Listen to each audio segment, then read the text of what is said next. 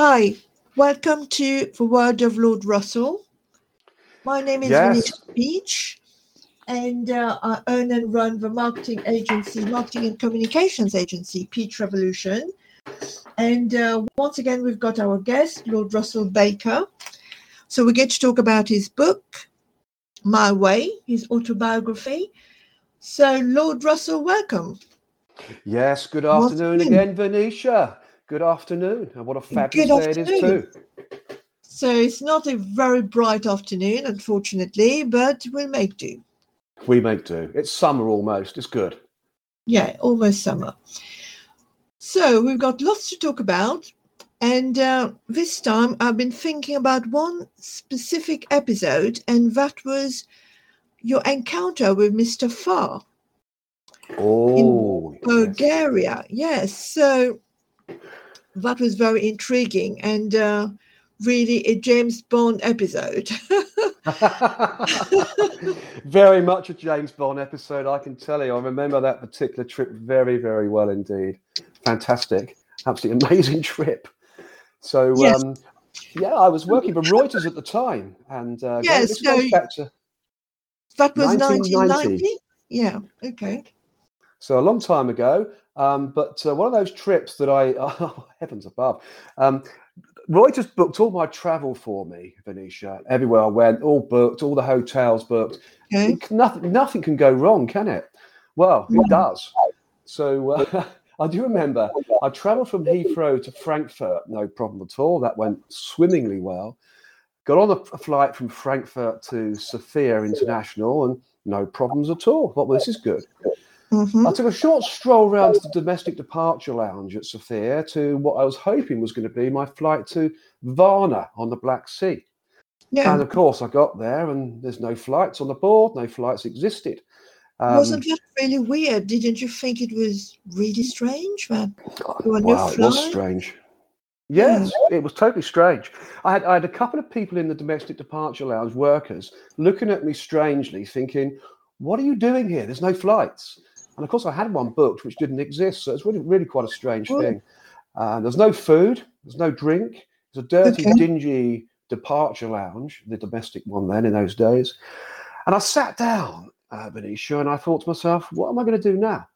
I need to be in Varna. And then the door opened. What else there? In the Yeah. departure lounge? No? It's just strange, very strange, I have to say. And the door opened, and this guy walks in, and he was a taxi driver. And I thought, I'm not getting a taxi to Varna; it's going to cost a fortune. But anyway, Reuters would have to pay. But anyway, he said, "Do you want to do some money exchange? Do you want to buy some local currency, Bulgarian currency, for dollars or pounds?" He obviously wanted the hard currency. So I thought, that's a good idea. So I did some negotiation with this guy, and ended up this great wad of money. It's a huge, great wad. And I thought, I've got a good deal there. Anyway, I sat down and I was in this departure lounge, Venetia, for 5 or 6 hours. When all of a sudden I got indication. Without any no food, no drink, no water, absolutely nothing. And then I got wing that a flight was inbound and it was flying to Varna. Oh, okay. So anyway, it landed this old Russian Antonov type aircraft. One of those aircraft that usually crash about 1 in 5 attempts, very bad record, safety record. Oh my God. And I thought, God, I don't want to get on this thing. Anyway, I rushed up to the counter along with a couple of other people who had turned up. And one Bulgarian guy just beat me. He was obviously younger. I thought I was quick enough to get there first. But anyway, he got before me, bought his ticket. I bought mine. And it was 56, I think their currency is a Libra or something. Anyway, their local currency, Bulgarian currency. So I got my calculator out. And what with the exchange rate I'd done, and it was £3 for a flight. Wow. I thought, no. So I did it several times, same thing, £3. Anyway, cut a long story short, I got on this old plane, and I thought, I'm not going to get off this alive. This is going to crash. But lo and behold, it got to Varna, and I got off, and I felt great. Got a taxi who tried to charge me £10. I just paid £3 for a flight, and he's trying to charge me £10 to get to this hotel. I negotiated him down to oh, yeah, exactly. So I negotiated him down to three English pounds, gave him 3 coins actually, and he went off quite happy. Got to the hotel, rebooked my return flight, thinking, well, I'm coming back in a week's time, so I rebooked my return flight. 56 Libra again. And I tried to pay them in their local currency. And of course, they didn't want that. They wanted dollars and pounds. And it came to $10. So I thought, well, it's still a cheap flight. Anyway, I was determined not to get this flight because it was a death trap. So anyway, the following day, I got invited by one of these organisations to get on a coach and go to this palace. Remember, there's no food in the country at this time. I mean, it's just absolutely horrendous. So we got on this coach and we drove to this palace. And on the way, going through towns. Yeah, it's a real palace. Yeah. A real palace. And on the way, going through these streets, looking into the shops, no food. Everyone was walking around, looked depressed. Got to this palace. And it was like an enchanted place. The huge gardens. Got off, went inside. Long tables laden with food. Caviar, you name it was there, and all the wines were coming off of the vineyards that was part of this palace and was being served up. Fantastic. Bulgarian wine was amazing. Anyway, wandering around enjoying this ambience of this place, and this chap approached me, the infamous Mr Fah. Yep. And he said, "Oh, my name's Mr Fah. I'm an Eastern European businessman." And I looked at him strangely. Thought, "Oh, well, nice to see you." And we were talking, and he said, "Oh, by the way, do you want me to show you around this place? President Gorbachev from Russia was here just 6 months previously. I can show you where his room was, and so on and so forth." So anyway, he showed me around this palace, and we carried on drinking and so on and so forth. Anyway, he said, "When are you going back to the UK?" I said, "Well, I've got a flight back on the Friday." He said, "Oh." I said, "Well, I don't want to get it. It's an old Russian Antonov. They crash every 1 in 5 flights, bad safety record." And he said, and I said, "I was even looking at trains." He said, "Well, don't get a train. You'll get mugged. It's really bad here." And all these things. That you could get mugged. Yeah, absolutely. Yeah. So he said, "Look, I'm going back to Sofia, from Varna, Sofia, on Friday. You can come with me on my plane." I thought, "Oh, okay. Yeah. Sounds like a great idea." He obviously liked me. I got on with him. We had carried on having a nice social session. It was fantastic. On the Friday, I went down with my luggage in the hotel. And there's these 2 honchos walked in, dressed just like mafiosa. And I thought to myself, they're not looking for me, I hope. And they come up to me and they said, "Is that Russell?" I said, "Yes. Hello, I'm such and such. I'm such and such. Let me take your luggage. Mr. Fah's waiting for you outside." Right. So I thought, am I doing the right thing here? I don't know who these guys are. Anyway, went outside, and there's this huge, great Zeal, what looked like a Zeal, one of those limousines that go around Moscow from building to building with various dignitaries. And Mr. Fah was inside. I put my luggage in the boot. I'm starting to get nervous now, as you can imagine. Oh, heavens above, what am I doing? I was starting to think about my wife at home, my late wife, my kids. Oh my God, is this the last time I ever think about them? They opened the door, very polite, got in. I sat in the middle. They sat on either side of me. I felt imprisoned. But one thing I did notice, underneath their jackets, they had holsters and small armware on them. Yeah. So I thought, this is an interesting thing now.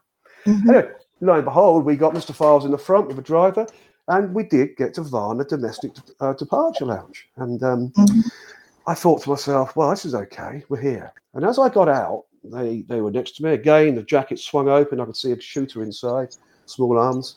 And Mr. Fah said to me, he said, "Oh, look, don't worry, keep very close to me and my men." He said, "They're armed." I said, "Yes, I know, I can see that." He said, "Keep very close." So if you look, really terrible. I mean, people who are armed. I know, these things happen to me all the time, Venetia. And he said to me, "See the armed guards up by the entrance to the airport?" I said, "Yeah, the machine guns." I said, "Yes." He said, "As we approach, stay close, they put them down. They won't stop us. There'll be no security. We'll walk straight through the airport, onto the runway, and board my private Learjet." So I'm thinking, okay, this is good. So lo and behold, we approached the armed guards. Their machine guns went down. I stayed close. I'm still nervous, of course. Walked through the airport. No one stopped us. No one's checking documents. Straight out the other side, and there's his Learjet, engines running, tailgate down, and ventured onto the aircraft. So I sat down. Mr. Fah went into the cockpit with his co-pilot. I sat down. The tailgate went up. It turned round and immediately took off. None of this hanging around. Okay. This guy was somebody. VIP, wasn't he? Oh, absolutely. He was somebody. And straight away, I started to think this guy is mafiosa. He said he was Eastern European businessman, but I'm thinking, no. This guy's a serious player. Yeah. Anyway, this lady appeared and said, would you like a drink? I said, well, oh, yes, please. Can I have a quadruple Armagnac, please? So I needed a drink at this stage, I can tell you. Anyway, I still thought to myself, are we going to go to Sofia? Where am I heading for? Anyway, we landed at Sofia because Mr Fah had said to me he was going there for a business trip and he was giving me a lift. Mm-hmm. As we got off the aircraft after it landed, I came down the tailgate and Mr Fah came out and waited for me. He said, lovely to see you, Russell. Thanks very much for your time. I really enjoyed your company. I said, likewise. Now, but bear in mind, I'd had a quadruple Armagnac at this time. So I asked him again. I said, so what do you do, Mr Fah, as a business? Mm-hmm. He said, I cannot explain my business to you. And he looked quite angry. And then I said, goodbye. Yep. I turned around, got onto the aircraft, and immediately took off. And I'm standing on the runway, looking at the aircraft in the air, thinking, so it just gave you a lift. Has this just happened? Yeah. Well, it had, you see. It had happened. And I had my luggage and proceeded to walk into the Sofia airport, the domestic lounge, to walk around to the international side. So it was really quite a bizarre trip, that was, I have to say. So exciting, scary, and one of those little adventures in my life that happen from time to time. In fact, happen quite often, really. So it's just one of those nice little trips. Yeah, you unbelievable. Remember him. It's incredible, and never seen him again since. Yeah, exactly. So it's just like from a movie. That's what I'm thinking of. It's not. It doesn't really happen in real life. No, it's a Hollywood sketch, isn't it? And it's even now, when I think about it, I think, did that really happen? Of course, it did. And even now, I think, heavens, the things that have happened to me since then, anyway, in my life, it's sort of normal. Really, it happens to me, as I say, all the time. But I look back at that moment and I started to think about my late wife then, who obviously was alive, and my kids. And I'm thinking, if only they knew what things I get up to when I'm away with Reuters working. Yeah. It's quite incredible, Apart from sitting in the hotel bar at Varna drinking with these Russian guys, that was something else as well, on the vodkas.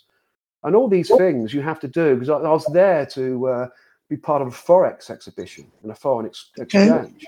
So meeting the Russians, meeting Mongolians, stand duty, this infamous Mr Fah, and all these good things.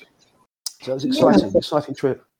And you also had an episode in Warsaw, was it the year before, where someone rifled to your head, and so that was another very dangerous episode and very exciting as well. And oh heavens, yeah. Well, I had to go to Poland. I had to go to Warsaw. Now, bear in mind that the wall was still up at this time. This was about 1989, I think, just before the wall had come down.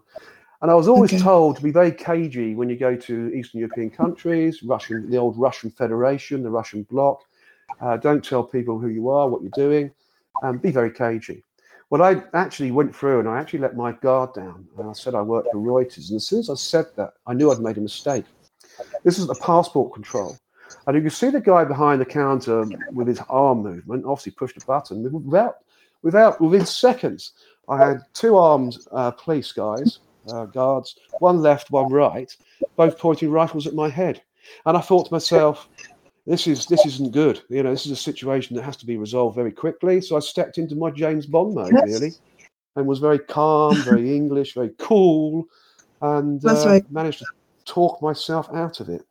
But whether they followed me after that through Poland, probably had somebody following me, I'm sure. That was that story. But again, having rifles pointed at you like that is a very scary thing, I have to say. Yeah, I would think so. It doesn't happen too often. I know loads of too. That was real. Yeah. How was the reception when you said you are from Reuters? So it was very chilly, I suppose, very harsh. Yeah, very chilly, very cold. Because straight away they thought, you're a spy. You're here to do news reports. You're here to gain information about us, our Russian Federation. Poland was part of that federation at that time, the Eastern Bloc. The wall was still up. So very suspicious of Westerners, coming into Eastern Europe at that time. And any mistake, and you were brought down. And I'm sure I was followed. without doubt. I had somebody tailing me. So that was a bit of an interesting trip too. It all seems to happen to me, I tell you, Venetia. It's one of those things. So another exciting trip. How did you feel about having all those adventures? Were you not scared? Well, I think fear comes into all of these things. It is a scary moment. For me to turn around and say I wasn't scared would be a lie, it'd be wrong. But like in all these situations, you have to stand very calm and very cool. So that's where my James Bond style of approach comes in quite nicely. It helps. Very assured speech, very relaxed in my body movement, making sure that I don't give anything away in terms of body movement at all. Read the situation well. Don't look away from them when you talk. Speak into their eyes. Look at them. Try and transfer some nerve into them as well. But managed to talk myself out of it, which was a good situation. But yeah, when I thought to myself, I don't want this to happen again. It's one of those scary moments, and it hasn't since. I've never had that in an airport again, or in any country. I don't wish to have it either, to be honest. But I think it's an experience, isn't it? Such an experience, experiencing the Cold War and the Eastern Bloc at that time, how it was. Life was so different in those countries that people in Western countries can't actually imagine what life was like.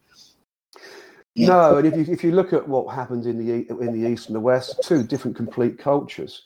When the wall went down in Germany, in Berlin, you could see the different in style of buildings, one being very nice and eloquent, bright and cheerful on the west side, grey and depressing on the east, people, happy and cheerful on one side, depressed and demoralised on the other side. Yeah. It was a strange time, very strange time. But when the wall went down and we officially got under the Cold War, that was good for the world, wasn't it, at that time? Wish it was like it now, really. The world's going crazy again, as we all know. But yes, exactly.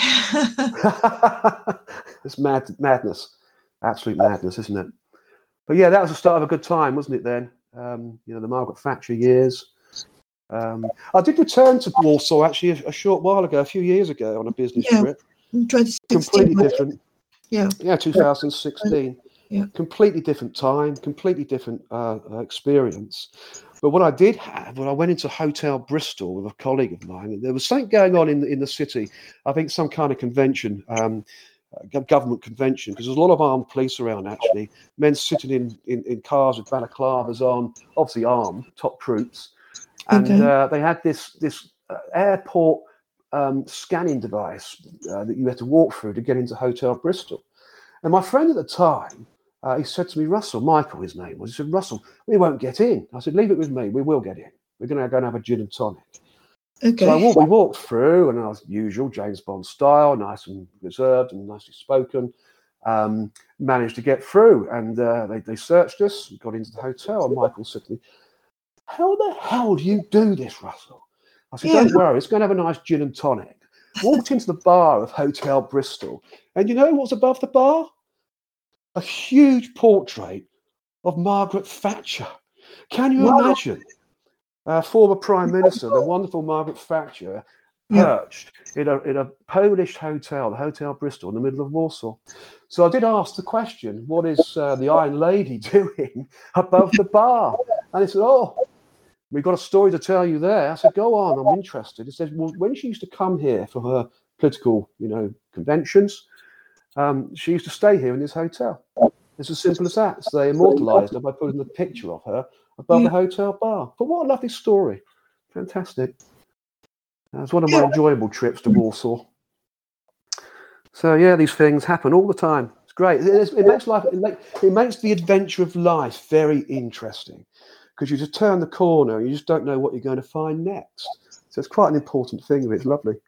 Makes life so interesting. You've got so many adventures like that in the book, and so we would urge our readers to grab the book, sit down, have a cup of coffee or tea, and just enjoy the book, enjoy the adventures, Absolutely. Learn more about different cultures, countries that they never knew about, and how lifestyle is different or used to be different in the 90s. Yes, and it was too. Yes, get a copy of my book now, My Way, by Lord Russell Baker. It's on Amazon, which you can buy in both softback as well as an electronic copy. So they're available there, or get in touch with me personally at Russell at norfolklaw.co.uk, where you can purchase a nice signed quality hardbook copy. So variations, hardbook, softbook, as well as the electronic versions as well. Yes, Kindle version. All good. All good. And I hope our listeners are happy to purchase a copy. And subscribe also to the podcast, because every fortnight we're going to talk about new episodes, so that you will have an insight into all the adventures of a book and learn more about the Lord Russell way. Absolutely. And probably more stories as we venture too, because there's always things happening in my life. So, let's make it real as well. Absolutely. Can't wait for the next episode already. It's exciting. That's exciting. And we are on Spotify, Google Podcasts, Apple Podcasts, and Amazon Music. So please have a look, subscribe, and listen to the next episode. Lovely. Thank you very much for listening.